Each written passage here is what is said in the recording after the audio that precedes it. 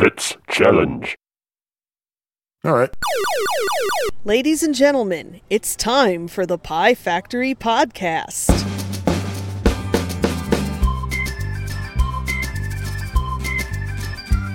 Did I tell you about that zit that I found on my...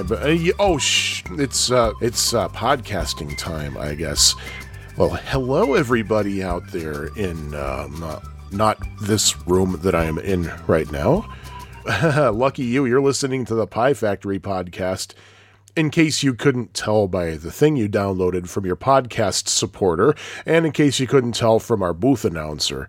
So, yeah, you got the Pie Factory Podcast, and this is coming to you from, I guess, Chicago. This is Alan Syndrome. And coming to you from the land of the mutant corn, this is Cosmic Ellen. Well, hello, Alan. How are you? Oh, by the way, you said listen to our booth announcer. And that's actually our announcer's real name. Her name is Booth Announcer. People don't realize that. Yeah. So when we say Booth right. Announcer, that we're being respectful and using her full name. Yep, and we add our because, hey, she's ours. Yes. You can have your own Booth Announcer, and I'm sure there's many people out there named Booth Announcer, but... Oh, crap, I think the website has the wrong name down for her. What does it have? I don't know, but I don't think it says Booth Announcer. You better change it, because we fired VoiceOver Man a while back. Yeah, we fired him before we even started, actually. Yeah, that was for our... we had him for our previous podcast, Zit Weekly. And which you were flashing back to at the beginning of the show, I noticed. Yeah, I was having it's just I'm just having a rough week. So yeah, I kind of slipped into old podcast mode. Sorry, folks. Yeah. So I almost slipped into the topographic map quad by quad podcast there for a moment. I mean, yeah, if you want the Zit Weekly podcast, I'm sure you can find it if you do a search on Lycos. And we got to get back into production on This Week in Potatoes. That's been a while since we've updated one of those, but I guess there's really not much happening in the world of the Russet these days. No. Ever since Tim Russet died, yeah. It's been just kind of dead, I guess. So I guess we'll probably have to move on to say Wisconsin red potatoes at this point. And I was really not wanting to do that unless we absolutely have to, but apparently it looks like it. Well, hey. If we gotta, we gotta. So what have you been doing since our last podcast, Jimmy G? Drinking heavily. Oh, and playing video games. This beer that I just finished, I think it's really the only alcohol I've had since. The thing is, I don't drink a lot. I really don't. I don't either, actually. I did have a beer at a recent event, which we will probably end up talking about, but that's about it. I don't drink that much. If that's the same recent event I'm thinking about, I didn't even have a beer there either. One. I had Coke and lemonade. Yeah, I had one. I have this rule. Whenever I'm drinking, if I'm out somewhere drinking, I'll drink one or two beers or a little bit of hard liquor or whatever, like not too long after I get there. And then after that, I'm done. I just drink water and soft drinks the rest of the evening. And I always stay wherever I am for 2 hours after I had my last drink, just so that I get as much out of the system as I possibly can. All right, keep that in mind, everybody, for those of you who plan to hang out with Cosmic Alan anytime soon. If he has an alcoholic drink, he's going to be around for 2 hours at least. Yeah, and I'm going to tell you all about my conspiracies. So, yes. Ooh. Yeah. I don't have any, really, but I'll tell you all about what I don't have, and that's a conspiracy in itself. Oh, okay. That's nice to know. How about you said you played some video games? Do tell. Well, I've been playing around on some emulators on my NES on my laptop lately, and I've been having some fun with that. One game I had never played, even back when I owned an NES, and I just started playing it, and it's a really, really fun, cutesy game, is Kirby's Adventure. That's a fun game. I don't know why I never played that way back in the... We could say day now, can't we? Okay. Yeah, yes, I never we can. played that way back in the day. Old habits. But I'm playing it now, and that's just a real fun game. What console is it? Is that NES? Mm-hmm. Kirby's Adventure. Not to be confused with Pee-wee's Big Adventure. Of course not. I'm glad you said that because I always get those two confused. I know you The only NES game I've been emulating was Legend of Zelda because I want to actually play that whole thing. I still suck at it. I can't get anywhere. You first of all, download the manual, and I believe, if I'm not mistaken, the original actually did also come with a map. Or was that? No, that was... I think you're right. Or was that in Nintendo Power? That might have been in Nintendo Power. But still, the map was available readily, so grab the map too. And it took me a while to figure stuff out, but after a while, I really, really got into that game. That is easily one of the best games that's ever been created. I think I brought this up on another podcast, but I can't think of which... No, I was saying it about a different game. But if you really think about it, The Legend of Zelda is like the next step in the adventure series, so to speak. I mean, obviously different company, but it's got a lot of the same mechanics about carrying items and the way that the screens, you have one screen at a time and you're moving around, and it has really a lot of the same features. It's like Atari's Adventure on steroids. That's the way I look at it. And it's really, I like it. I think it's an enjoyable game. And well, I am right now downloading the manual to my phone. In fact, it's now in my phone right now, and I'm going to keep it there so that way when I use my GPD-XD Android device, I can have that open and flip open my phone with the Legend of Zelda manual. Some people have actually played through the Legend of Zelda and have won the game without using the sword. Correction, you do have to use a sword at the very end. You need the silver sword, or the Master Sword and a silver arrow to kill the last guy, but you can beat the game without ever picking up the sword in the beginning. Okay. And there are some videos of that out on YouTube, actually, of people actually doing that, which, quite weird. We alluded to actually having gone to a party, or actually to an event or something, this last weekend. We were invited to an Atari party that was held by a good friend and I believe Patreon of the show, Keith Sheehan.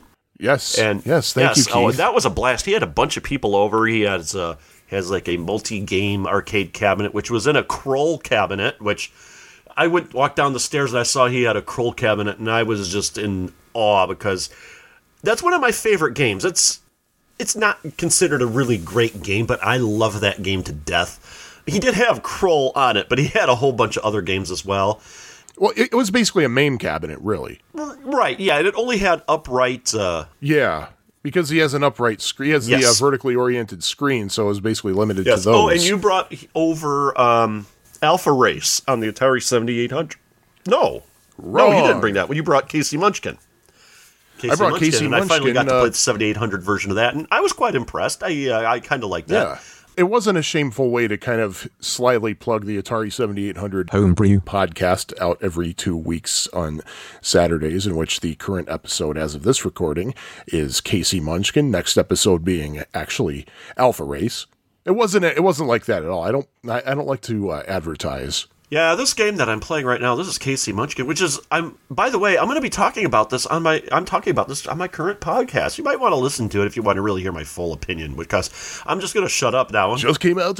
So, but it's not. It's just a coincidence that it happened to be that episode of the podcast happened to come out on that day. Of course. Actually, I had wanted to play that, and you brought it over because of that, if I'm not mistaken.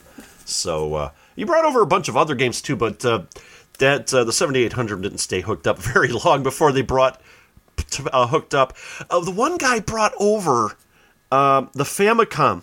He brought over a Famicom and a Super Famicom. And might I add that because of that, I am now undefeated in Bomberman on the Super Famicom. It wasn't just the Famicom he brought over. It was the Famicom that had the floppy disk thing built in to it. I knew it had the disk system separately, but I didn't know they had a model where it was actually built in. And I was looking for that game that they did on the Angry Video Game Nerd. It was a Hong Kong 97. No, it wasn't that. But there was a game on the Famicom, not the Super Famicom, that it was a disc game that said Flip the fucking Oh, disc. yeah. I've been looking for that game, and I can't remember what the name of the game is, but I know it's a tank game, and I know they've done it on the Angry Video Game Nerd, and I believe on James and Mike Mondays, but damned if I can't remember the name of that game. So, yeah, flip the effing disc. So that was, I was hoping for that. Somebody else brought over their Raspberry Pi setup. Yeah, that was Jason Latko. Jason Latko. I know he's heard our podcast before. I don't know if he's a regular listener, but Well, we will have to get him. we're not regular ourselves. Well, we'll have to get him a subscription to the Brand of the Month Club. So, yeah, the Pie Factory. You know what? The current episode of Super Podcast Brothers, at the very beginning, I know you heard it, they were rattling off, doing little advertisements that you hear at the beginning of like every podcast now. We should do an advertisement for the Brand of the Month Club. We should have them as one of our sponsors, if there is such a thing. So, if the Brand of the Month Club, if there is such a thing as are listening to our podcast right now, get in touch with us. We have listeners that need to be regular. So, with that, but had a good time.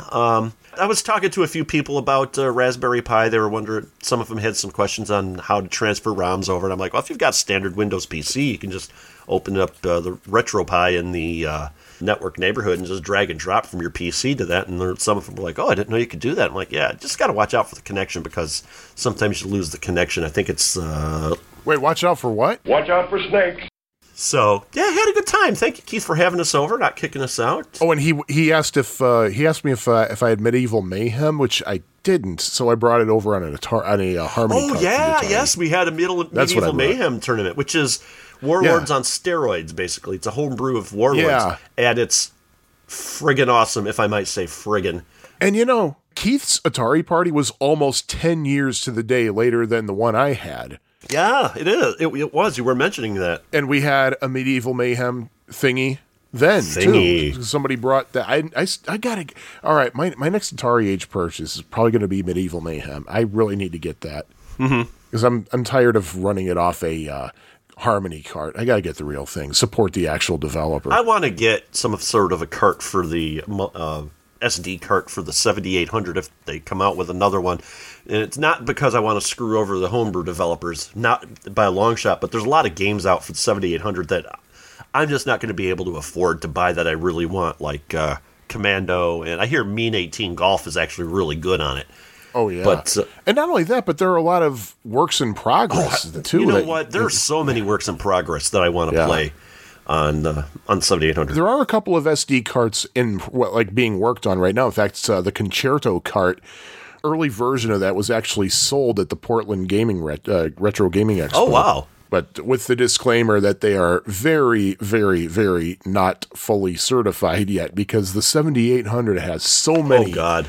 Like you get 5 Atari 7800s together, every single one of them might work differently, and that's been a big pain in the butt for the Concerto cart people, and also that's part of the reason why the XM isn't out yet.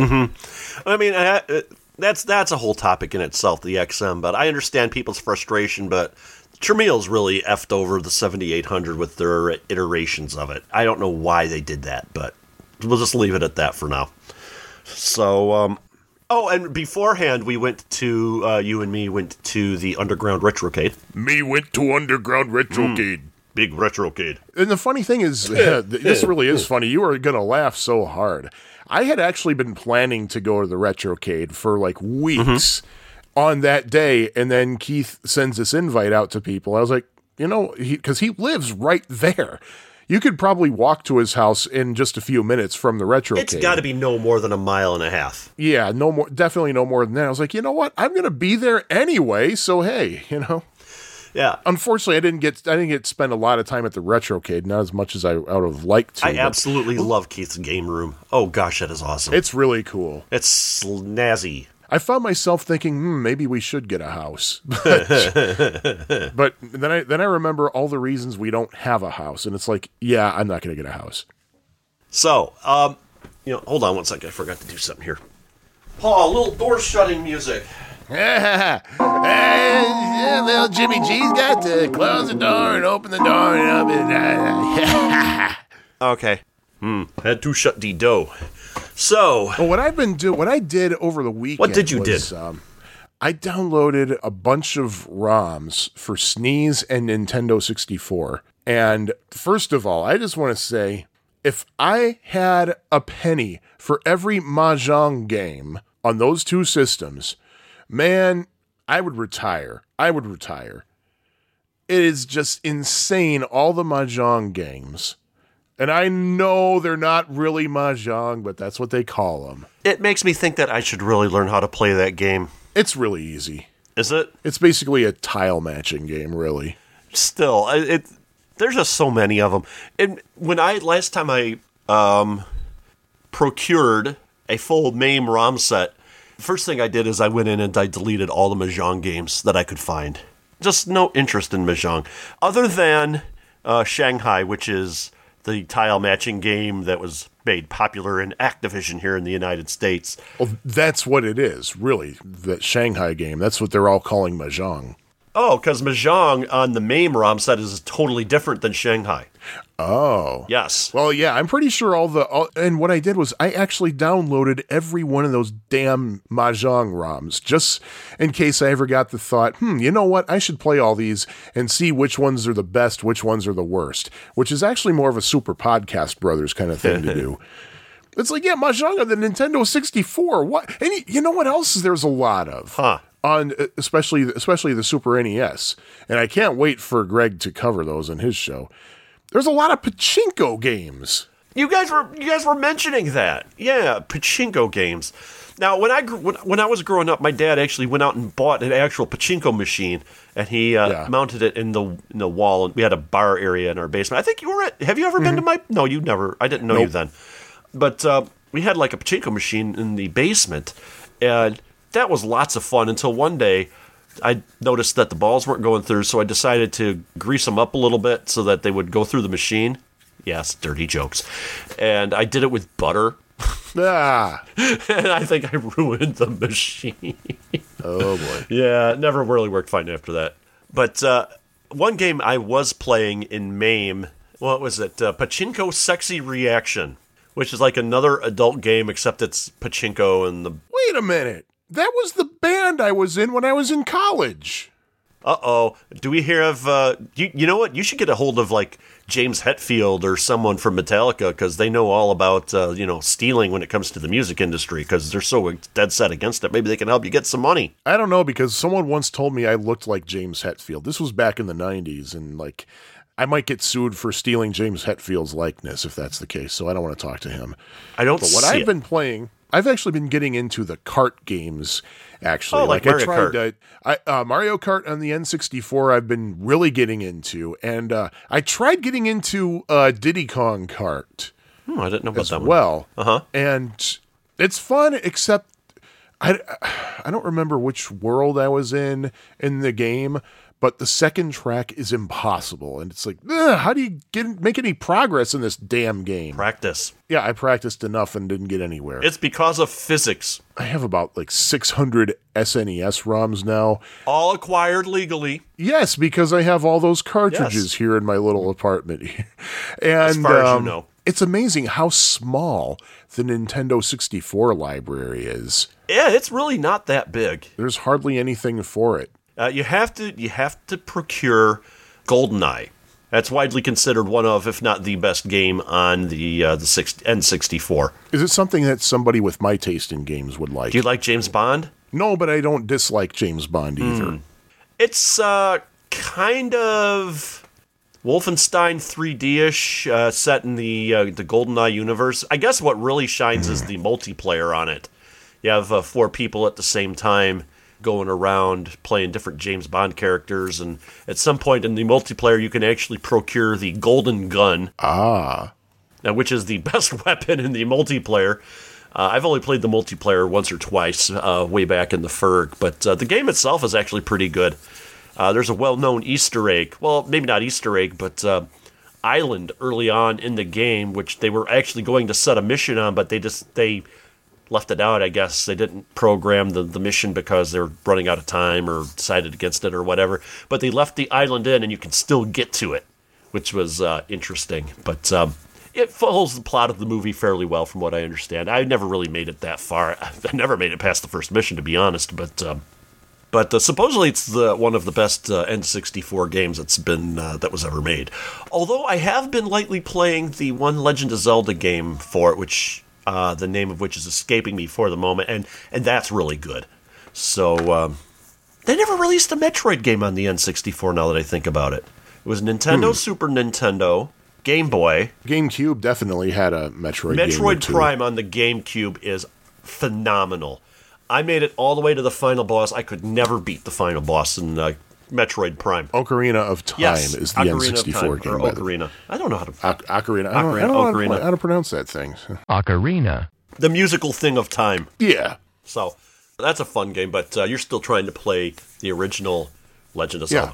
But, yeah. Yeah, but now I have the manual. Now my next thing to do is look for a map of some kind, I guess. Yeah, that's not very hard to find. And in fact, one website that I was going to for help with Ocarina of Time. Ocarina. Was it ZeldaDungeon.com, I think it is. And Keith Sheehan was saying that the guy that runs that site actually lives not too far from him. So that's a West Dundee thing also. Or at least the Dundee area thing also. So... that's a good website. You should go to that one. ZeldaDungeon.net. And, Mozzies has that site. See, I never knew that about Mozzie. Then again, I don't really know much about Mozzies at all. So, yeah. I don't know. But yeah, ZeldaDungeon.net, link in the show notes. Rather appropriate. Literally this time. Yeah, because, yeah. A literal link in the show notes. I think with that, what we should do, we didn't talk about any pies last time. Oh, we didn't. We should probably talk about pie this time. Yeah. Why don't we switch it up a little bit when it comes to pie? Let's talk about a pizza.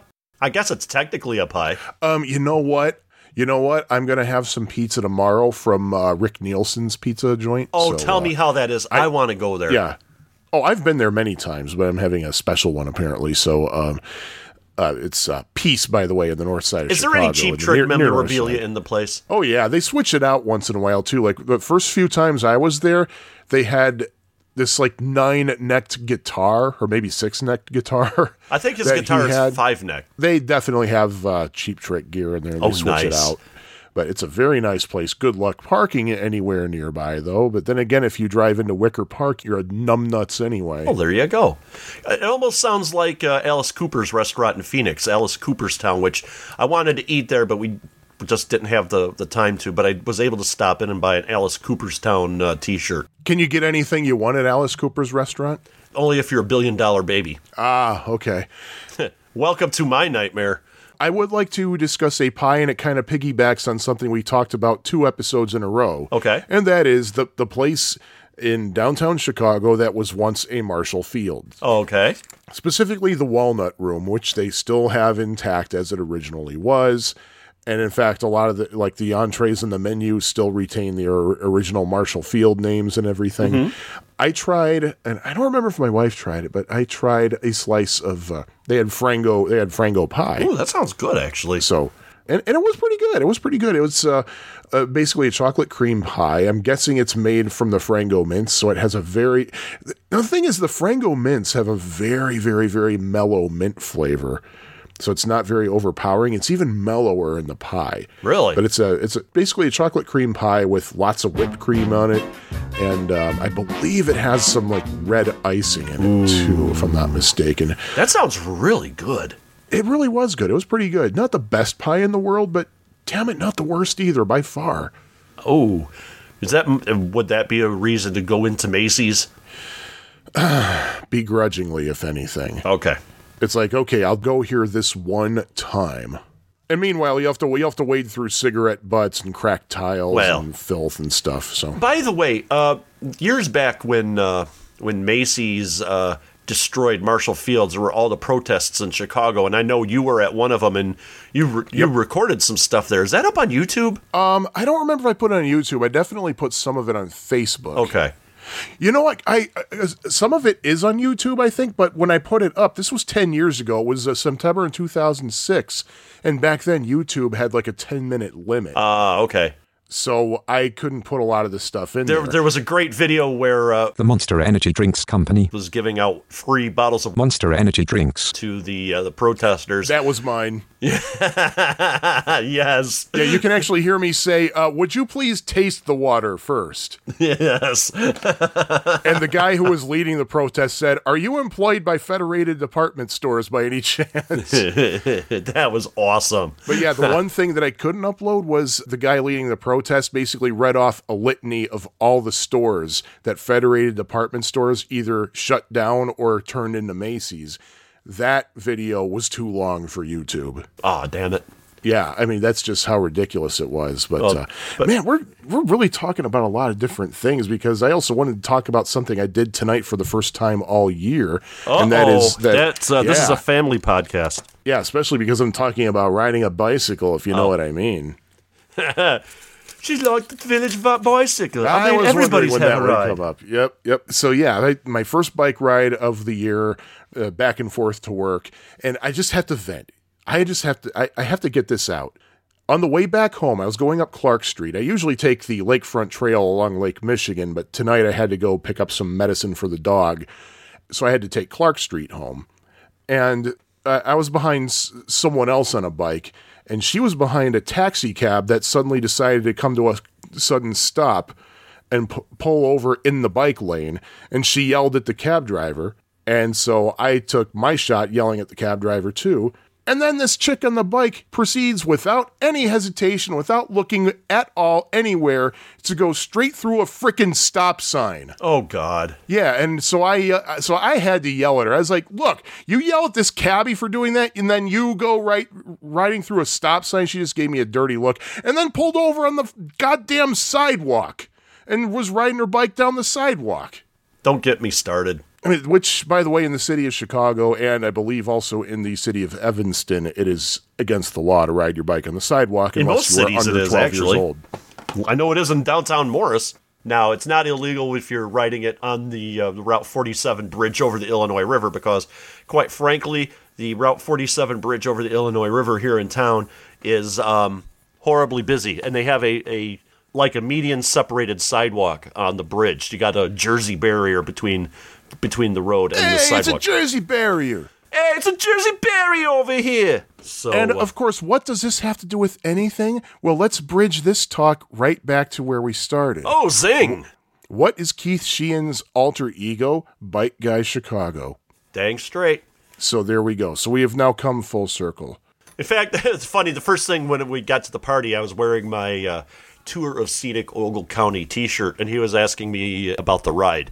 So that was interesting. So that was interesting. Is there anything else we in general, we need to say during this so far half-hour preamble? Or should we just go straight in? Do we have any addenda and errata? Actually, we do have some. We did get an email from Chris++, but we're going to save that for later because it pertains... Yeah, I wanted to know. I meant to ask you, should we save that for later? I guess we should. So, we should, because it pertains to one of the games. But I was doing a little research about Laserdisc games. I honestly don't remember why, but this is from the website dragons-lair-project.com. And apparently, Atari had some other Laserdisc video games in... that they were working on, a couple of them that they actually have video footage for. They have video footage for Golf Trainer, Malibu Grand Prix, and we've mentioned Battlestar Galactica before. Well, we also talked about Roadrunner, which the prototype is floating out there, and it's been shown at the California... I can't remember the name of the show, but it's out in California. But they were also working on a Laserdisc version of Indiana Jones and the Temple of Doom, and the TV show Knight Rider. And they were actively, they got to the point where they were actually viewing footage that people don't get to see from the TV show, like what happens after the KIT 2000 or whatever it is crashes after the, after the cameras, or the stuff that's edited out. They got to look at like hours and hours of raw footage to see what they wanted to put in the game.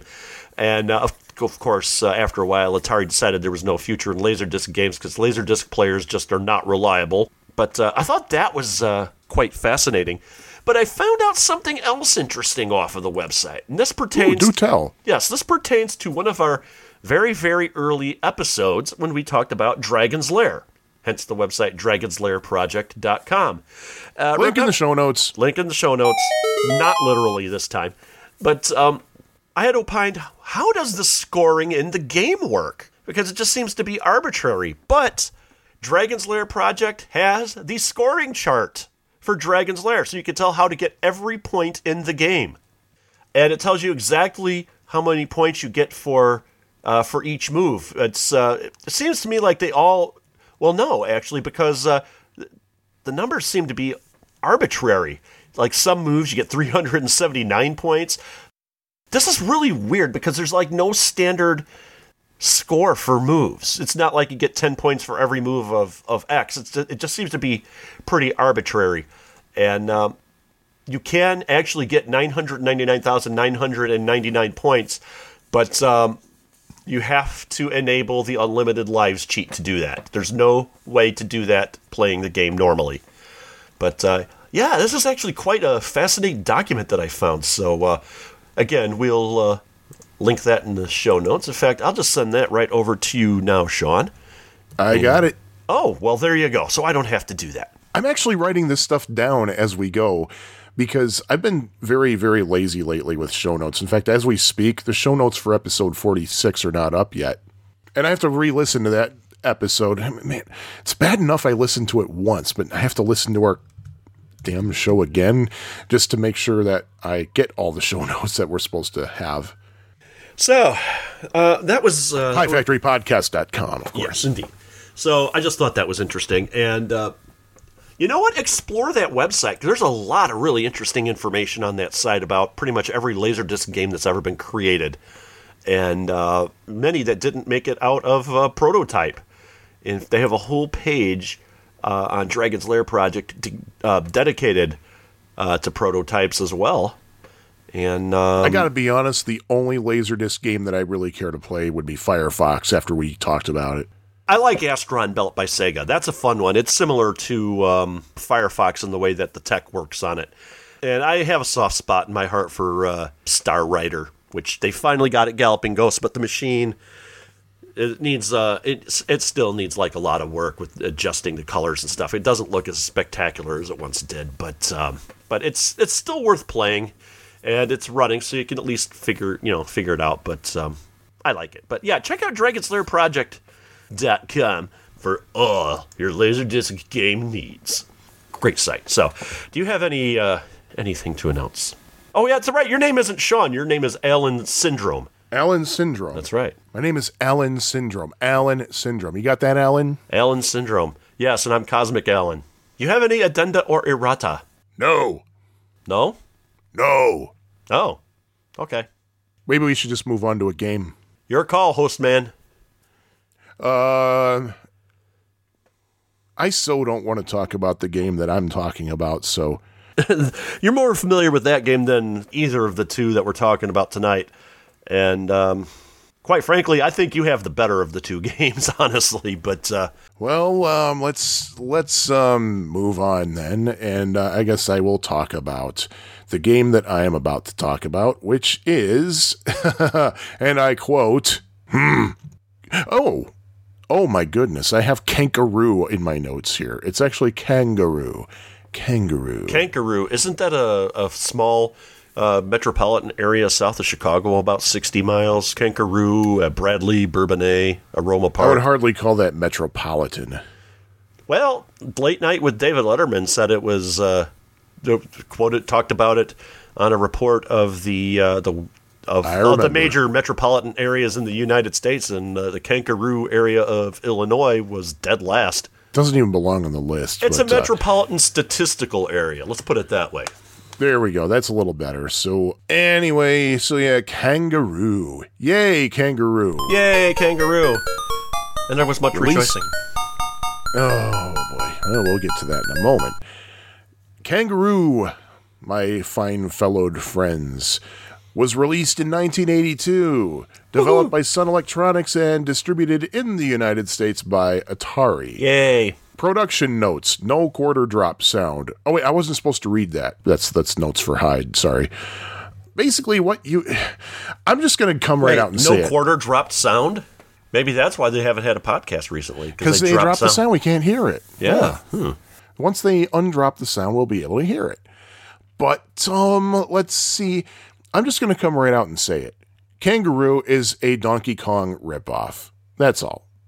It's not as much of a Donkey Kong ripoff as Mr. Do is a Dig Dug ripoff, but it's still obviously supposed to be a Donkey Kong ripoff. I don't know if it predated Donkey Kong Jr. or not, and if it did, you could argue there's some influence of Donkey Kong Jr. in it.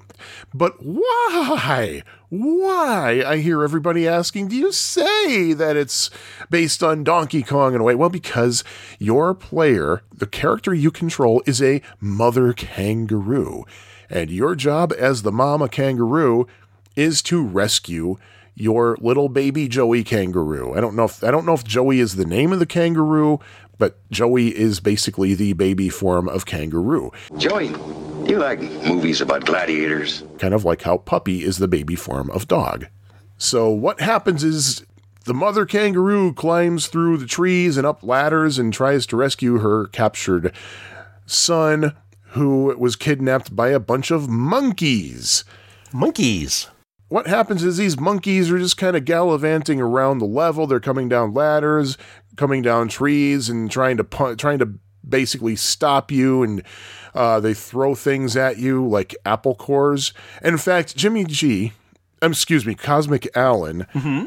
You and I were talking offline about this, and I think now is a good time to introduce this brand new segment that we call Video Game Physics. It's time for another edition of Video Game Physics. This edition of Video Game Physics, what do we learn?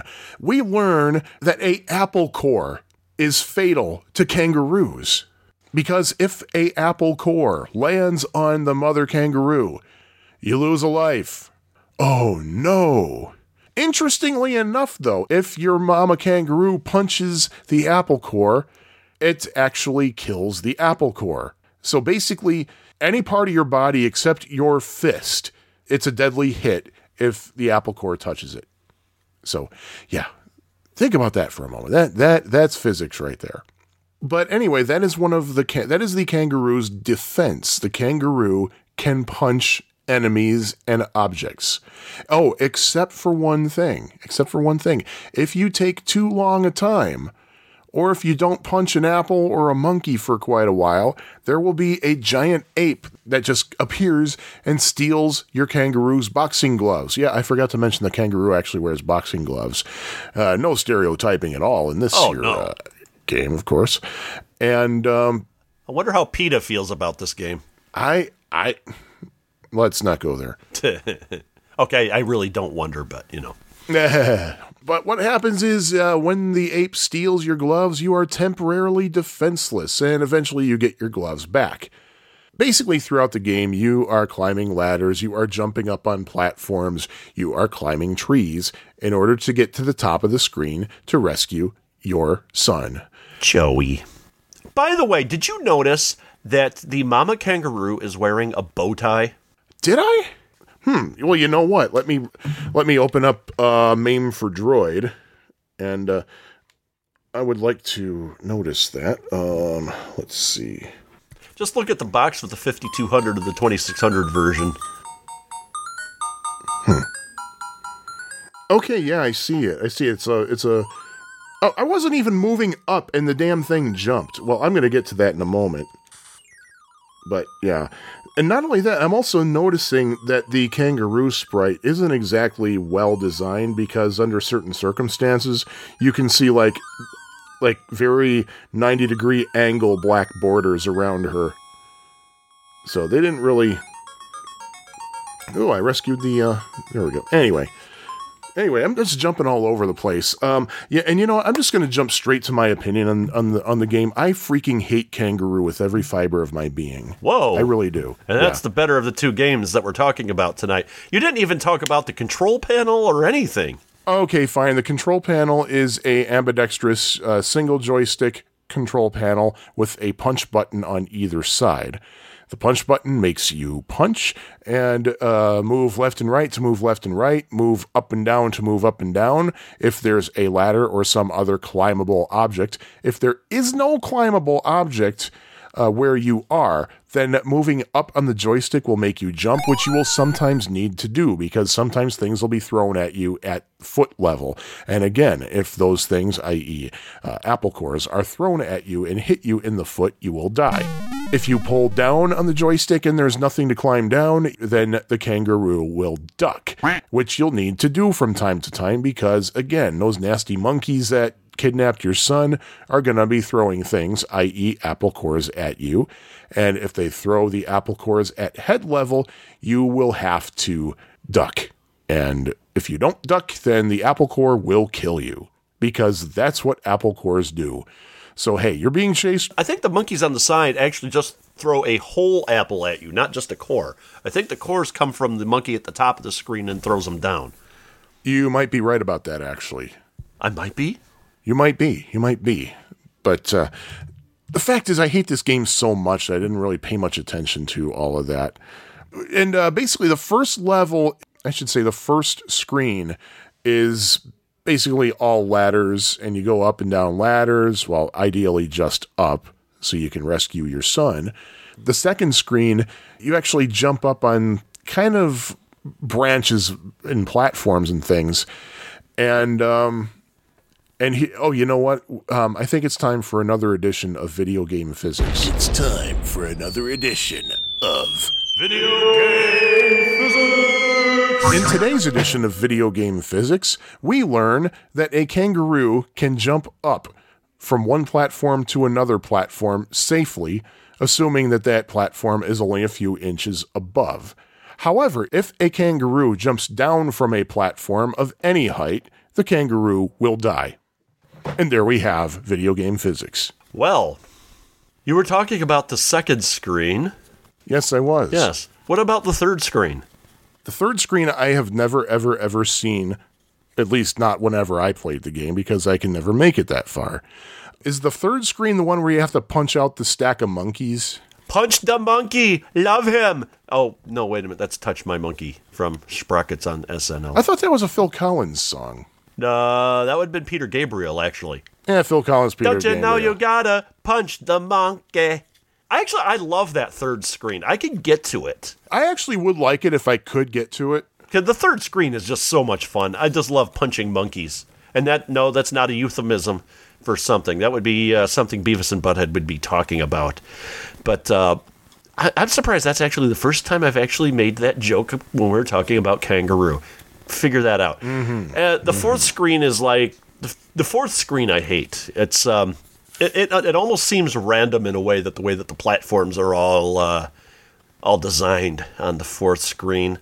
I don't know. You can't really describe it. You're going to have to play it to find out, or maybe look for some pictures, or YouTube walkthrough or something. But the fourth screen really looks pretty random. Here's the odd thing: is the fourth screen is just a typical platforming screen where you got to climb from the bottom to the top to get your Joey. Joey, you ever hang around the gymnasium? But the screen, which would technically be thought of as the Donkey Kong Jr. key screen or the Donkey Kong plug screen where you topple the building over, that's the third screen in the sequence, not the fourth, which just seems a little odd to me. You would think that would be the fourth screen. Maybe they ordered it like that because that fourth screen is so much harder. Either that or Sun Electronics was trying their damnedest to say, oh, look, we're not copying from Donkey Kong, or else this would be the fourth screen. Maybe, but I absolutely love the third screen. The third screen is a lot of fun in this game. So there you have with that. So what more, or don't you have things to talk about, like scoring, or I'm not going to steal your game from you. Fine. Don't steal my game. I really don't care. I hate this game. Yeah, but I think you hate the game I'm talking about more. Well, let's see about that there, Pfeiffer. Let's see. There is a countdown timer in Kangaroo. It starts at 2,000, and every 5 seconds, 100 comes off of that timer. And that countdown timer is also a bonus points timer. So if you were theoretically able to finish the level in under 5 seconds, you would get 2,000 bonus points. Yay! But I don't think that's possible. Ooh, I'll have to check Twin Galaxies, see if there's like a speed run for Kangaroo, see if it is possible. That'd be interesting. But anyway, as for other scoring, punching a monkey. A monkey punch gives you 200 points. Punching a monkey from a column gives you 400 points. If you punch a piece of fruit that was thrown at you or dropped at you, depending on the situation, you'll get either 100 points or 200 points. If you punch the big ape, you get 800 points. Yay. And you get points for touching fruits, too. Yay. This is a good game for scoring by punching monkeys and touching fruits. Did you mention how the fruits work? You jump up and you grab a fruit. But there's something else you can do with the fruits. If you want more, Yeah. you can ring a bell. And when you ring a bell, you will hear a little 8-note tune that actually has I didn't know that thing has a name. It's called Westminster's Quarters. Yeah, that's the one that Big Ben in Westminster that place in London belts out. Also, basically, touching a fruit. If you touch a strawberry, you get 100 points. If you touch a tomato, you get 200 points. Tomato is a fruit, by the way. It is. It's a berry. Touching cherries gives you 400 points, and touching a pineapple gives you 800 points. If anything, you got to give this game credit because everything in this game that's called a fruit is literally a fruit. Yeah. Not like Pac-Man where you have a Galaxian or a key. Or a bell. Or a bell. Well, you have a bell here, but it's not called a fruit. But it's not called a fruit. It's called a bell. Oh, wait. Does Namco call them fruits, or is that what everybody else calls them? You know, I think Namco calls them prizes. I always refer to them as prizes myself. I think that's the official name, but everybody calls them fruits because there's more fruits there than... I'm not going to make the joke. But, there's more fruit. Yeah. There are more fruits in the prize category on Pac-Man, so I guess some people just call them fruits because they never get to the Key or Galaxian waves, which I don't. So anyway, I talked about Westminster Quarters when you ring the bell. There are some other famous tunes in the game. The background music during the game is American Patrol by F.W. Meacham. And, of course, this is at least the second game we're talking about that uses Stephen Foster's Oh, Susanna, which plays when you finish a level. What was the other game? Why, thank you for asking, Federico. The other game we talked about was Tapper, which uses yes. Oh, Susanna in the background. And finally, originally called Armageddon. Oh, wait, no, that was... When I wrote my notes for this show, I wrote them over last show's notes, so I forgot to erase originally called Armageddon. So, sorry about that. There's no Bruce Willis in the game. Yeah, there's or Def Leppard or anything. So that's the game in and of itself. Just some fun facts for you. Mentioned earlier at Sun Electronics licensed Kangaroo to Atari, and as a result, there are actually two different Kangaroo ROMs. The thing is, there's nothing different about those ROMs other than that the Atari ROM has an Atari copyright notice in it. That's it. There's no other differences. Yeah, so if you illegally download your MAME ROMs, you're going to see two different Kangaroo ROMs. They will play theoretically exactly the same. Interesting. It's a far cry from the next game because, well, we'll get to that in a little bit. We'll get to that. Kangaroo, as far as I know, had only 3 versions. They were all on Atari machines, and technically 2 of them, I think, are the exact same. There was one for the Atari 2600, which I own. I own a box copy of, and I've tried to play that thing. I hate that more than I hate the arcade version. Because one thing that I really, really hate about the Atari 2600 version, in the arcade version of Kangaroo, you can see all the monkeys that are throwing things at you. On the Atari 2600 version, you cannot see any monkeys at the top of the screen, so things that are dropped on you from the top of the screen come out of nowhere. Well, it's very blindsiding. The apples that come off the top of the screen, they bounce up and down. On the 2600 version, they come down. There's no monkey that throws it, but it comes from the left side of the screen, and it bounces and then just drops straight down wherever it wants to. Yeah, it doesn't make any sense to me. It's kind of like the Phantom bottles in the Atari 2600 version of Popeye, which otherwise I think is a fine version of Popeye for what it is. Because in the arcade version, you had the Sea Hag throwing them at you, but in the 2600 version, they just come out of nowhere. Because I guess they couldn't put the Sea Hag in there for whatever reason. At other home versions, Atari 5200 and Atari 8-bit computers. And I believe the 5200 and the 8-bit computer versions are exactly the same.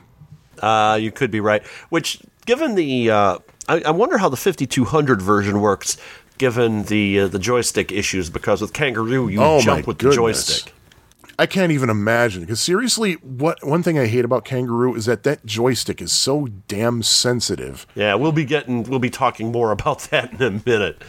I'm talking about it right now, because you can so much breathe funny, and it thinks you want to jump. Yes. Like, oh, come on. And the second game, the next game we're going to talk about, is exactly the same way, but I think it's actually worse, to be perfectly honest. I might as well just give my impressions of Kangaroo right now. All right, let's hear your Kangaroo impressions. Boinky, boinky, boinky. So that was my impersonation of the Kangaroo arcade game. I thought I did a good job, but apparently I was wrong. Wasn't annoying enough. No. We're going to get to annoying. I like Kangaroo. It's not one of my go-to games. Oh, you forgot to mention it. Kangaroo actually was one of the cartoons on Saturday Supercade in its second season, by the way. That's right. And the thing is, I don't remember that being on Saturday Morning Supercade, and I watched that show all the time. If there was a video game show, I had to watch it. I think I saw one episode of that one. I honestly don't remember it. But so there was that, and I'm going to start with the 2600 version. The 2600 version is just so damn ugly. I mean, there's no... I mean, Kangaroo has a lot of cutesy touches in it, I think. The graphics, it's... I mean, it is what it is. It's a cutesy type game. The graphics, I think, are fine for what they do in the arcade. The 2600 version is just ugly. I think the 2600 version plays well. I like it too, but the one thing that keeps Kangaroo from scoring higher than it does for me is the precision of the jumps, and the 2600 version is just no different. You really got to be accurate with your jumps on this, and it's easier to be accurate with your jumps in this game than it is in the next game we're talking about. Overall, I think it's fun, but that fourth screen is a bear to get past. Well, it's a monkey, actually, but it's just terrible to get past. I mean, you can make it past the first screen. I think the second screen is there mostly to hone your skills at jumping, to prepare you for the fourth screen. And, I think that fourth screen, I think, design is just way too hard, I think. But overall, I really like the game. I have fun with it. I really love the third screen, as I mentioned before. Graphically, it's fine. The sound, and again, it's something we're going to be talking about with the next game too. The sound just doesn't sound right to me. The Westminster tune is out of tune, it sounds to me. Honestly, everything in this game sounds out of tune. It sounds kind of, and I have very sensitive ears for this kind of thing. Everything sounds like it's playing back on a record that is playing back just a tiny bit too slowly, like as if the belt drive was off a little bit. It just, the pitch for the bell just does not sound right to me. I can't put my finger on it. It just doesn't sound right to me.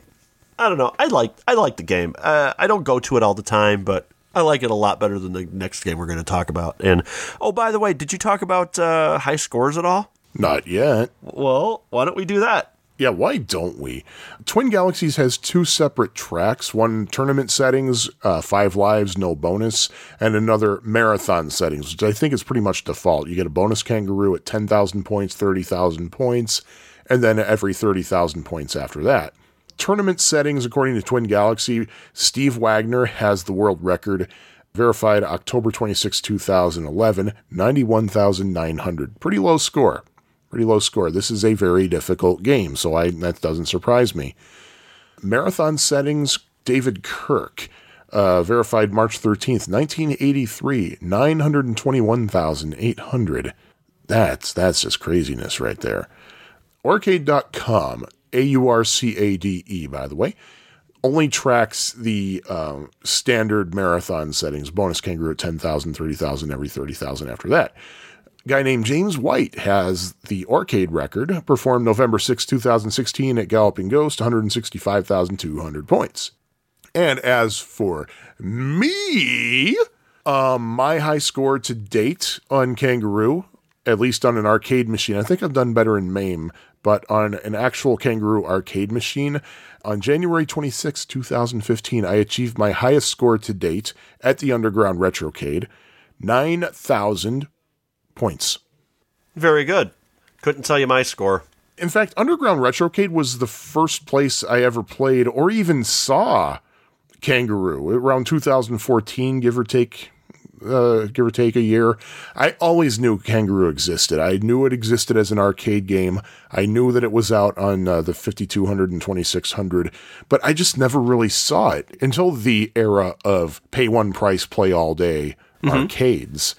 And so I was like, yeah, I'm going to try this thing. And I immediately hated it. For one thing, I mean, obviously the sensitive controls just really got on my nerves. The difficulty was insane. And I've played it many, many, many times since. And I still find the difficulty insane. And I hate the sound. I really do. And again, I mentioned earlier in the episode how sometimes you can see like black rectangular outlines around the Kangaroo. And that kind of distracts me. I never noticed that, to be quite honest with you. Well, it's going to be one of those things you're never going to be able to unsee now. Kind of like the arrow on a FedEx truck. Yeah. Oh, and by the way, I actually do think that the graphics on the 2600, for what that version is, I thought it was actually pretty decent reproduction. Oh, well, there you go. The colors are weird, but If I'm not mistaken, the 2600 is missing the monkey tower, isn't it?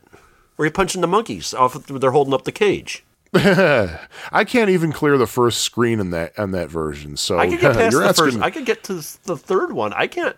I know it's only a 3-screen game, but I can't remember if that one's missing or not. Wouldn't surprise me. Yeah, because, well, memory and stuff like that. But okay, continue. Speaking of memory, Cosmic Alan, do you have a memory of your first or earliest time with Kangaroo? Yes, I do. It was Aladdin's Castle, Louis Joliet Mall, which seems to be kind of where most of my memories are. And then the second most would be Putt-Putt golfing games. But I saw this at the Aladdin's Castle at the Louis Joliet Mall. The Louis. So, Louis Joliet. Yes, indeed. Oh, gosh, that didn't work. But, yes, I enjoyed the game myself. And I don't think it's great. I think there's enough quirks to it to keep this from being a really, really great game. I guess I'm going to rate it now. I have to rate it a 3. It's fine. I'll play it. I like it. But, you know, the maddening accuracy you have to be when you jump and that confounding fourth screen, trying to get around that, just keep it from being a 4 for me. My rating for this, 1, continue. You know what? I typed that in before we even started recording because we've talked about this game in the past, and I knew you were going to say that. I hate this game with every fiber, spelled F-I-B-R-E in my particular case. This time I'm choosing the European spelling of fiber because that's how emphatic I want to be about it. With every fiber of my being. Ugh. And I'm convinced that there is some built-in cheapness in this game. It somehow can tell whether you're about to jump or duck, and that's how they're going to throw the things at you. If you look at the monkey, you can tell where he's going to throw it. You can tell if it's going to be a low throw or a high throw. Because if he holds his arm above his head, he's going to throw it high. If it's below his head, it's going to be a low throw. So you can tell where it's going to come from, actually, if you watch the monkey. And I swear, partly because I lived in New Jersey for 8 years. Yeah, that's true. But I swear that there are times when you will be in the perfect position to punch out a monkey and it won't let you. It actually will not let you. You'll miss it, even though any other time you'll easily get it. But the reason you miss it is because it's about to throw something at you. And you don't know yet until it starts to throw something at you. I can't say if I've noticed that, but again, I've noticed things about the next game. So freaking cheap. It just pisses me off. And the thing is, I hate the arcade Kangaroo. I hate the 2600 version even more. And The only other 2600 game, the only other Atari 2600 game that ever made me angrier than Kangaroo made me was Cosmic Arc. There, I said it. I hate Cosmic Arc I can't very, believe you hate very, that game. very I love much. Cosmic Arc. I hate it. That's one of my favorite games. The sequel to Atlantis, I might add. I love that game. Wow. Everybody does except this guy right here. Huh. Those of you listening, you didn't see this, I hope, but I was pointing at myself. Oh, you were. I thought you were pointing at the person that lives in the apartment next to you. Okay, well, you throw me for a loop sometimes. So, yeah, you rated a 1 and I rated a 3. And you just have absolute love for this game. You love Kangaroo. I love Kangaroo the same way that I love onions. I love Kangaroo the same way I love...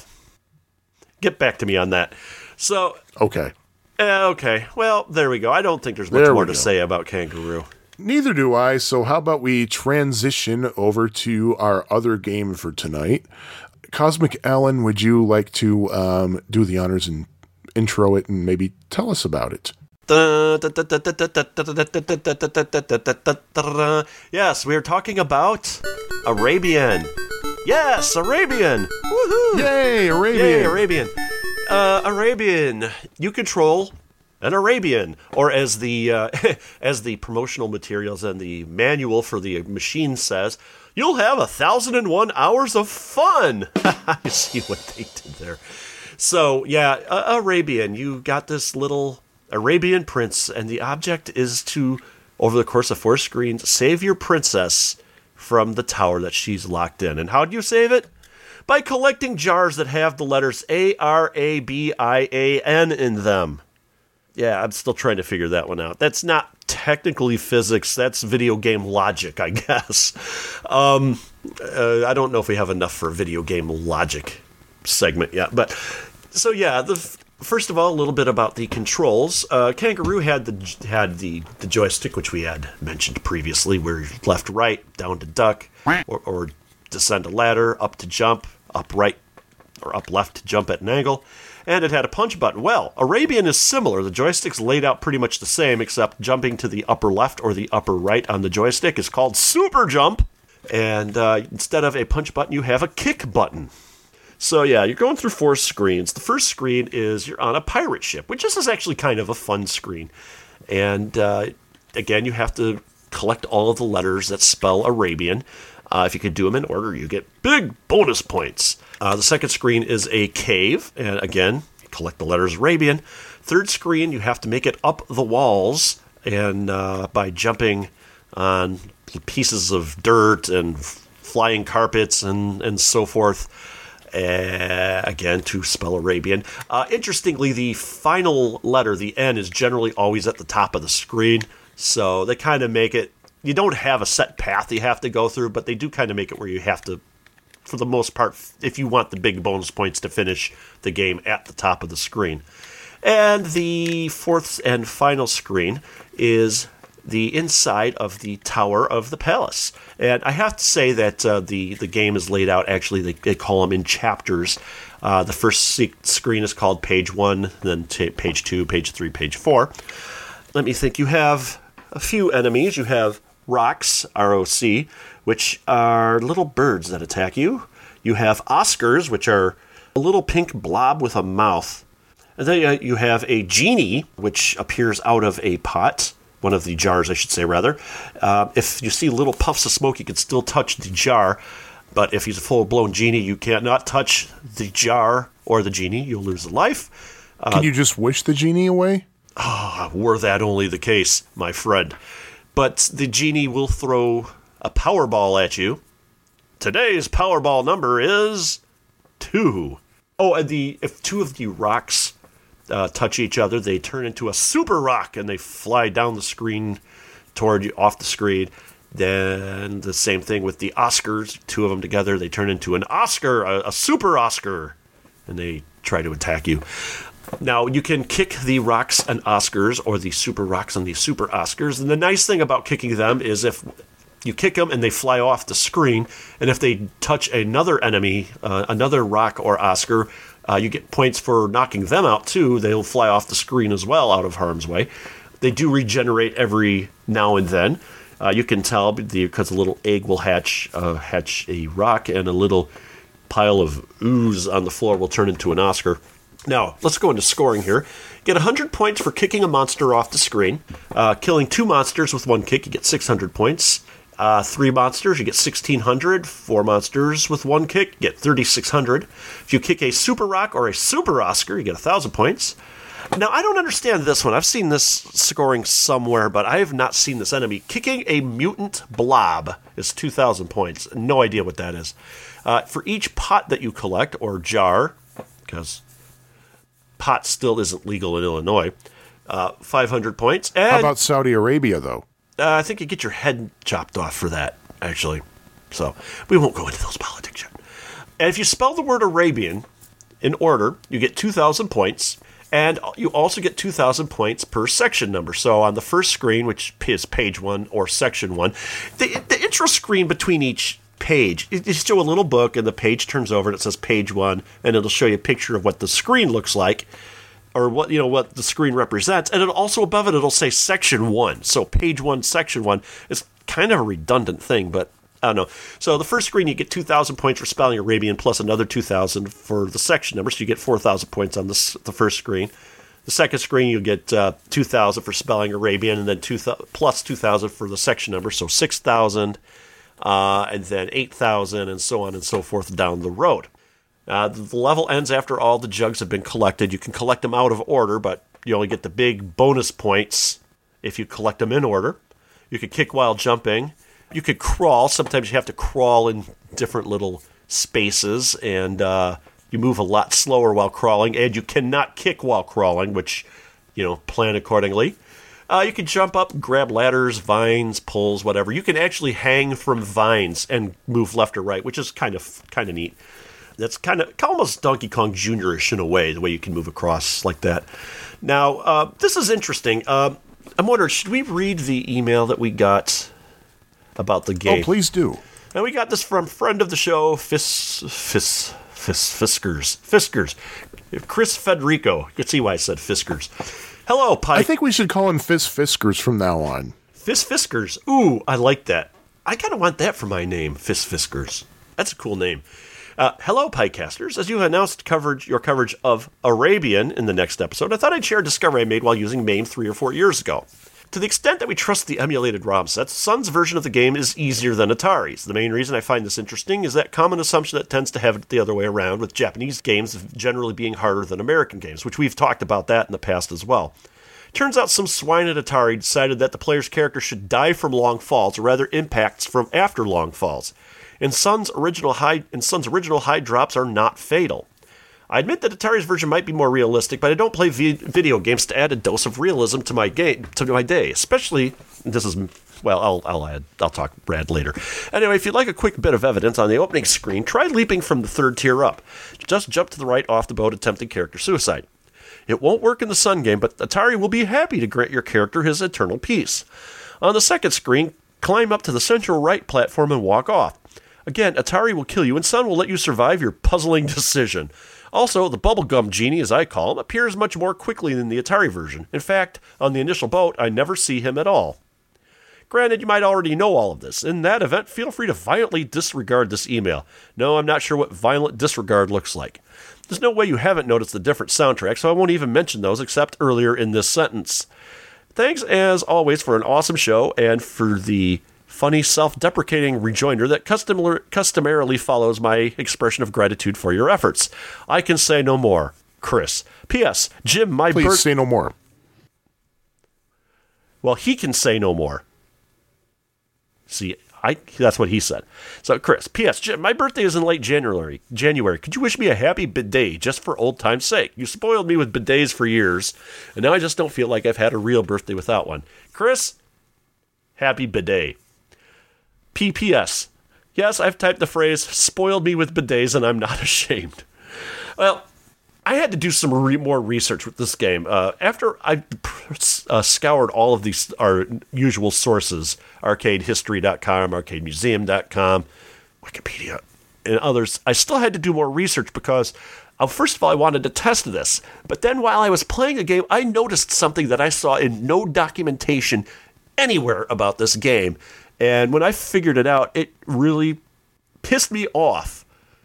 The one thing I'm going to talk about was nowhere in the actual manual or documentation from Atari or Sun on this game. But we'll get to what Chris said first about the music.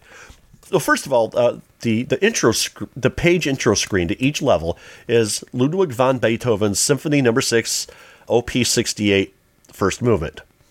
The attract mode music is Mozart's Turkish March. And both the Atari and Sun versions have that music. Now, it's different during the level play. On the Sun version, it has the William Tell Overture on levels 1 and 3, and the Can on 2 and 4, which was in Tapper. I can't remember. We found the original name of it. I can't remember the name of it. And it's actually the full piece. It's not just the da da da da da da da da da da da. It's the full piece, actually. Now, on the Atari version, you hit levels 1 and 3, you have Rimsky-Korsakov's Scheherazade. Scheherazade? Scheherazade. Scheherazade. Okay. Scheherazade, I think. Rimsky-Korsakov gave us a big middle finger when the other piece that's played in this game, levels 2 and 4, is The Young Prince and Princess. Yeah, thanks for giving me a name I can't pronounce and then following it with a name that I can. Now, it could be worse. It could be Beethoven's Symphony No. 6, Op. 68, first movement. I remember when I had my first movement. Any rate, so yeah, there's definitely music differences, and I'm going to get into those music differences more a little bit later. Now, as far as what Chris was saying about the genie, I can't verify that at all. I was looking for it. I didn't notice it on the first screen. So I'm going to have to give that a pass. However, the genie absolutely does come out much more earlier on the Atari version. Okay.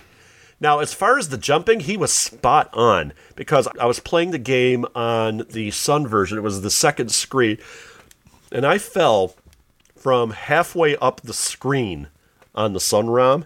I did not die. On the Atari version, I did the same thing. I died. The Atari version is much less forgiving than the Sun version, which is puzzling that they made the American version harder in this case, because as he pointed out, and as we've pointed out before, it's usually the other way around. They make the American version easier, which I just don't understand the decision, unless maybe Atari wanted to make the games more difficult or whatever. I don't know. But as far as ports go, there's only one official port that's ever been on any system, and that is Super Arabian on the Famicom. I have seen this ROM before, and the only real noticeable difference that I could see in it was instead of the word Arabian you have to spell out, it's like a random word on each screen. It's kind of like how Donkey Kong Math, he had to solve math problems, which nobody's ever really been able to figure out that game. It's kind of like that, except, it's spelling in a way, because it's the same game, but you just got different words you got to spell. It seems to work the same way. There was one unofficial port. It's called Tales of the Arabian Nights by Interceptor Software, and that was on the Acorn Electron, the Amstrad CPC, the BBC Micro, the ZX Spectrum, and the Commodore 64. Now, I used to love this game when I was growing up, and then I played it in emulation, and I'm wondering how I ever liked the game, and then I was playing it more at Galloping Ghost. And just over the last week, I've been playing this a little bit more on MAME here at home. And here's something that really ticked me off, which I had never noticed this before. And I could not find in any documentation anywhere, not even the official operator's manual, which I poured through.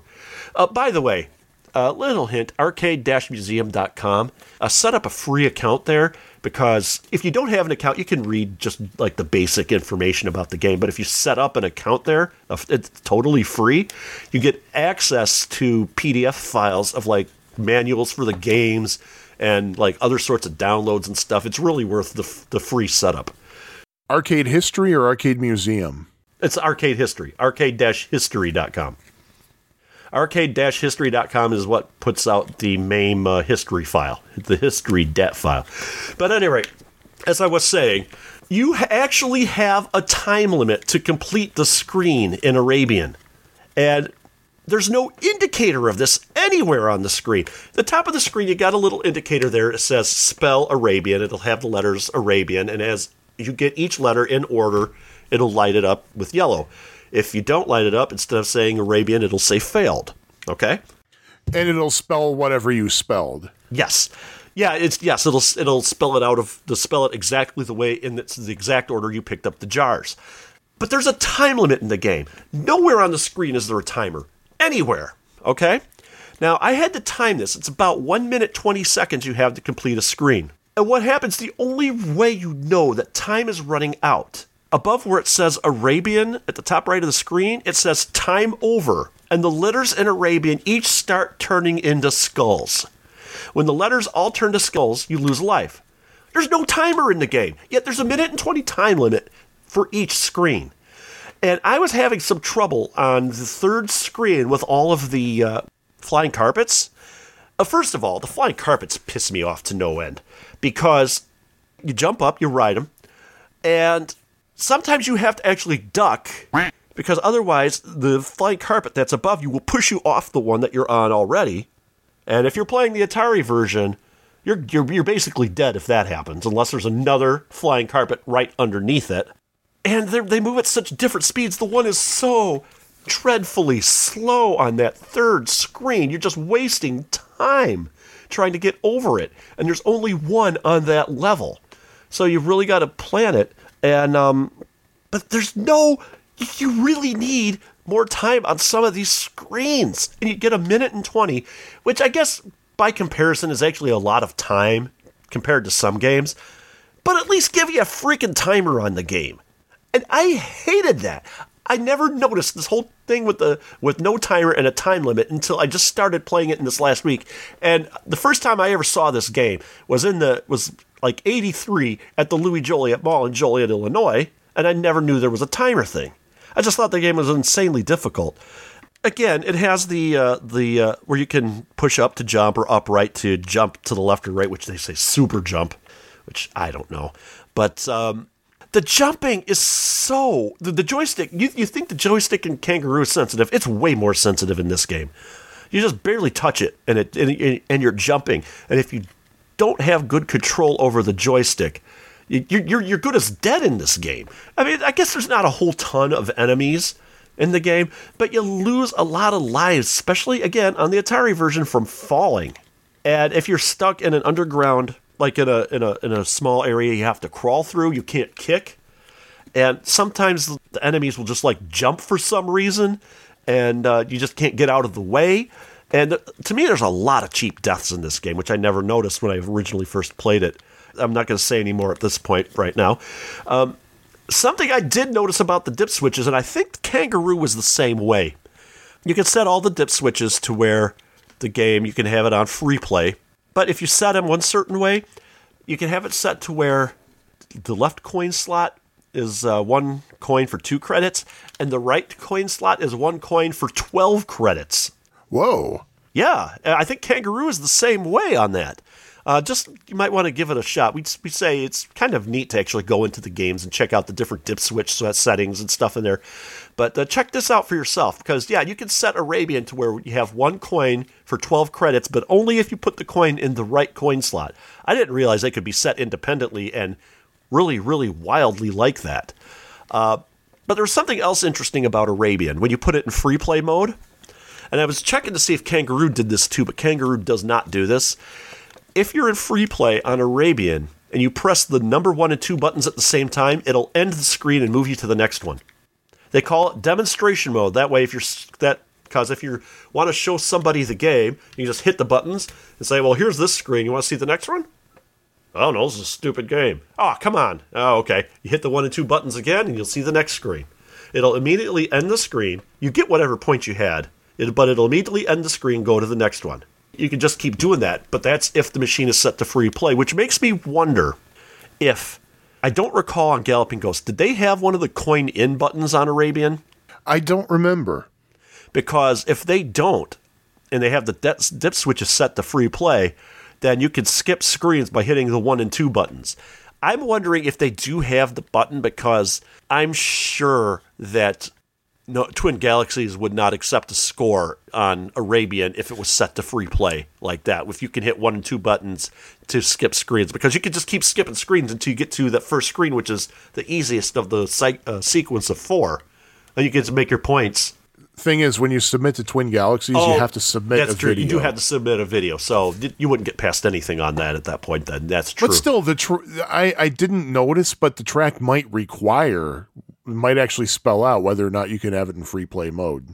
We'll have to double check. We'll have to check that. But yeah, we're not going to check that. Come on. No, we're not going to check that. We never do. But I thought that was interesting about the pressing the 1 and 2 player buttons on Arabian, being able to skip screen when it's in play. And I confirmed it does actually work, and it was actually, I got this information from the actual manual for the game, which the manuals are interesting because for this game it had all of the schematics for the game, and what the replacement parts and all of that fun stuff, and it was Atari's manuals, from what I've seen so far, really fairly professionally put together. By comparison, I looked at the manual for Star Rider, the Williams Electronics Laserdisc game we briefly mentioned earlier in the episode, and that thing looks like it was just printed, typed out on a Selectric typewriter, whereas Atari actually put some effort into the manual for Arabian, which I don't know.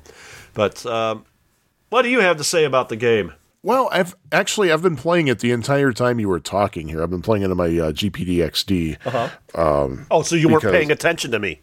I was paying attention. Dude, I can multitask. And I'll tell you what, I really like it. I do like the game. I actually don't find the controls as sensitive as you do. I don't know what you've been smoking lately, but now I will grant, me. Because in playing it, I was using my analog thumbstick for a lot of it. That could be part of it, but I also did program the cross controller on my 8BitDo NES 30 controller, which I love to pieces, and it seemed to me to be pretty sensitive to that as well. So, well, I was using the analog thumbstick on my GPD XD too. So, I don't know, and it happened like that with me on both ROMs. Huh. Oh, and I got to get to the music, too, but I'm going to let you, more on the music, but I'm going to let you finish up your thoughts here. But what my thoughts? Now, something that just occurred to me when we were talking about the flying carpet level, you know what that's really frighteningly reminiscent of? The Zookeeper screen when you have to rescue your girlfriend. Where you have the moving platforms and you can pick up the bonus things. Yes, you are correct. It is kind of reminiscent of that, isn't it? Yeah. That's what came to mind with that. I've never been able to get past the flying carpets, by the way. I'm still struggling with that. I've come close. But I don't know, there's just something tactically satisfying about Arabian. I don't know exactly what it is. And I've tried both the Sun ROM and the Atari ROM, and I really didn't find the Atari ROM to be very terribly detrimental to my gameplay, because I've found that there are very, very few situations in which I would be in the position to fall far enough to basically fall to my death. And the genie appearing didn't really bother me that much. It's like, okay, you know what? I'll come back later. I'll just go somewhere else. I'll say this about the genie. The genie itself is easy to avoid, and it seems like when he throws the smoke ball or power ball or whatever he has at you, he doesn't seem to be very accurate. So the genie was the original Stormtrooper then? Yeah, pretty much. And as we can see, of course, Arabian doesn't use stereotypes at all. I mean, no. Flying carpets and genies and stuff. No, not at all. So I guess the question is, did you have 1,001 hours of fun? Not yet. I've only had maybe a grand total of 3 hours of fun. Okay. So I need to start working on it. All right. Now I have to get into my rant about the music. As I said, I used to love this game when I was younger, when I first played it at Aladdin's Castle at the Louis Joliet Mall. And I had a lot of fun with it way back then. But playing it the other day, yesterday as a matter of fact, I forgot to drink water when I was at work, and I was moving these rails for servers. I was sorting 200 of these things, and I just got the most massive headache at work. Then I decided to come home and do some more research by playing the game. And I was playing the Atari version, and the music comes on. And the music in the Atari version, during the level, not the music between levels. Music between levels is fine, but on the Atari version, the music during the level was so freaking shrill, it made my headache worse. This game is a headache-inducing game if you don't like shrill music or if you have a headache. And, wow, I never thought I'd ever say about a game. The music is shrill, it's tinny, it's terrible on the Atari version. The Sun version, the music is much better. And I could play the Sun version without much effect to my headache. But if you have a headache, don't play the Atari ROM of Arabian. Just don't. Just stay away from it. Play the Sun version if you must play this game. But I would say just play the Sun version. It's easier and the music is better. And the selections aren't as good in the Sun version, but it just sounds better. And I don't know. Yeah, it really does. So it's almost as tinny, but not quite. There's more bass, more lower tones in the Sun version than the Atari version is what it is. And if you have a headache, you really want more calming type music, and the music's a little more calming in the Sun version, I guess. But hey, I guess with that, hey, do you have the any score information on the game? Score information on the game. Well, let's see. Now, this is the interesting thing. Now that the Sun ROM and the Atari ROM do have those differences, but both Twin Galaxies and Aurcade, AURCADE.com only have one track. Oh? So I'm guessing maybe it's by default it's the Atari track, since most of the people playing are Americans, I guess. But Twin Galaxies shows Chris Mansfield, verified July 21st, 2012, scoring 244,850. Aurcade.com has James White, performed October 10th, 2016 at Galloping Ghost Arcade, with a score of 101,450. Still pretty good. Not quite Chris Mansfield good, but still pretty good. And of course, we now know what the theme is of the show. It is games in which James White has the Aurcade.com world record during the year 2016 at Galloping Ghost. There's several themes you could use for this game.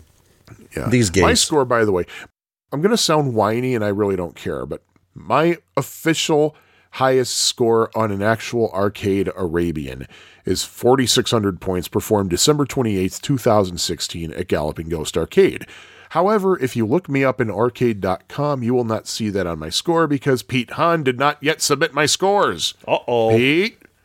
Come on, Pete. Pete, you were the Gamer of the Year. Don't let it get to your head, Pete. He's a good guy.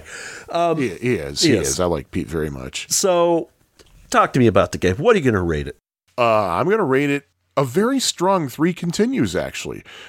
With a little bit more pushing, I might even be willing to say 4, but right now I'm going to say 3 because I really like it. I like kind of the tactileness of it. I don't find the jumpiness very bad. Oh, and by the way, I don't remember hearing you say this, but did you notice that you can actually kick while you're in mid-climb? Oh, yes. I did not mention that. And you can also kick while you're hanging from the vines as well. Yes. Yeah, and while you jump. I do like that. I don't know of any other game that does that. I'm sure there are, but outside of fighting games, I mean, Double Dragon and Street Fighter, and obviously all those sort will let you. But I don't know of any other more arcadey, more single screen arcadey type games allow you to do stuff like that. I know there gotta be, but and I'm sure I've never heard of this game until we actually started doing Pie Factory Podcast when I heard you mention it. So I don't remember ever seeing it. And first time I ever actually saw it was December 28th, 2016 at Galloping Ghost Arcade.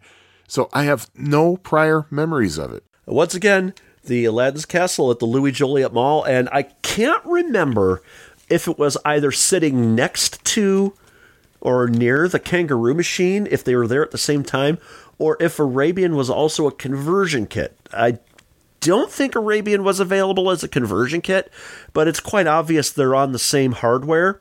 They're licensed from the same company. But yeah, it was Aladdin's Castle at the Louis Joliet Mall, and I played it quite a bit there, but now I play it and I'm like, and I'm noticing more things about it, and I'm like, I just don't like this game anywhere near as much as I used to. Not by a long shot, and that timer thing really pissed me off a lot. That is crazy, and that's on both ROMs, right? I tested it. It's on both ROMs. Okay, yeah, because I was playing the Sun ROM just now, and I got the skulls. Yep, it's on both ROMs, and I really wanted to rate this higher, but the fact that I had a headache when I played it last on the Atari ROM, that just pissed me off to no end. And then the whole timer thing, and I can't rate it. I have to rate it a 1. I used to love this game a lot, but I can't rate it.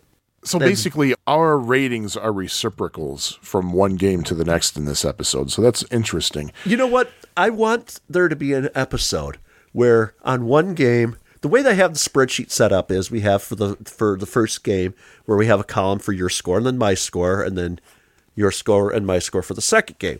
I'm waiting for us to do an episode where we have on the spreadsheet where it says 2-1-1-2, so that we could just have a whole Rush themed episode, for their album 2112. Oh, of course. Yeah, but we've got a 3113, which is close. We do. Yeah, so, I mean, I'll take that as sort of a Rush plus 1,000. Well, we'll see. Rush's album is 2112. You add 1001, you get 3113. In the Arabian manual, it says you'll have 1,001 hours of fun. Dun, I see what you did there. We got a conspiracy, folks. What's the what conspiracy? Well, it's an omen. It's an omen for something. It's more of an omen than a conspiracy. It's more of an omen, yeah. That's very true. So, holy cow, wow. I'm frightened. The hair on my butt is standing on end. To be fair, one thing that probably contributes, that definitely contributes to your low rating is the sound. And to be fair, when I've been playing Arabian, I have not had the sound up, simply because when I use my GPD-XD, I'm usually on mass transit with it, and I don't want to have the volume up bothering people. And also, I'm also usually listening to a podcast at the time. So, because I have like 20 podcast episodes I have to catch up with from the different podcasts I listen to, like Atari Bytes and Super Podcast Brothers and This Week in Potatoes. I don't listen to that one. I can't listen to that anymore. Oh, okay. Probably because it's tinny and shrill, just like the Atari ROM for Arabian. Oh, I see what you did there. And I do listen to the Atari 7800 Homebrew podcast, too. Yeah, I don't know about that guy. The host of that one, I don't know. He's got problems. But I do love the announcer for the Easter egg segment, though. He's really awesome. Oh, really? Huh. Trying not to laugh while saying that. Oh, boy. Arabian. Yeah, I really, really wanted to like this one more because I had fond memories of playing it when I was younger, but I probably, you know what, I may have rated it higher if I didn't have the headache yesterday. So, I mean, I'll grant you that. But that music really is shrill. I mean, let's face it. It's really big. It's the music on an Atari 2600 game is better than the music on the Atari version of the ROM of Arabian. Not the between screens, but during the screen. The Sun version, the music is more melodic. There's more voices. There's more going on in the music in the Sun version, whereas the Atari ROM version sounds like plink, plink, plink, plink, plink, plink, plink.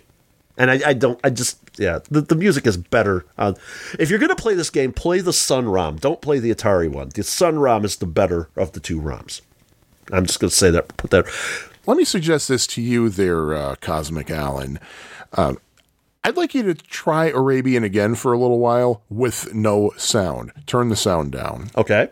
And see what you think then. Because I think even at Galloping Ghost, I don't think we could hear it very well. I think, though, but as I said, I think the Sun version of the ROM, the music is much, much better, and it didn't hurt my head at all.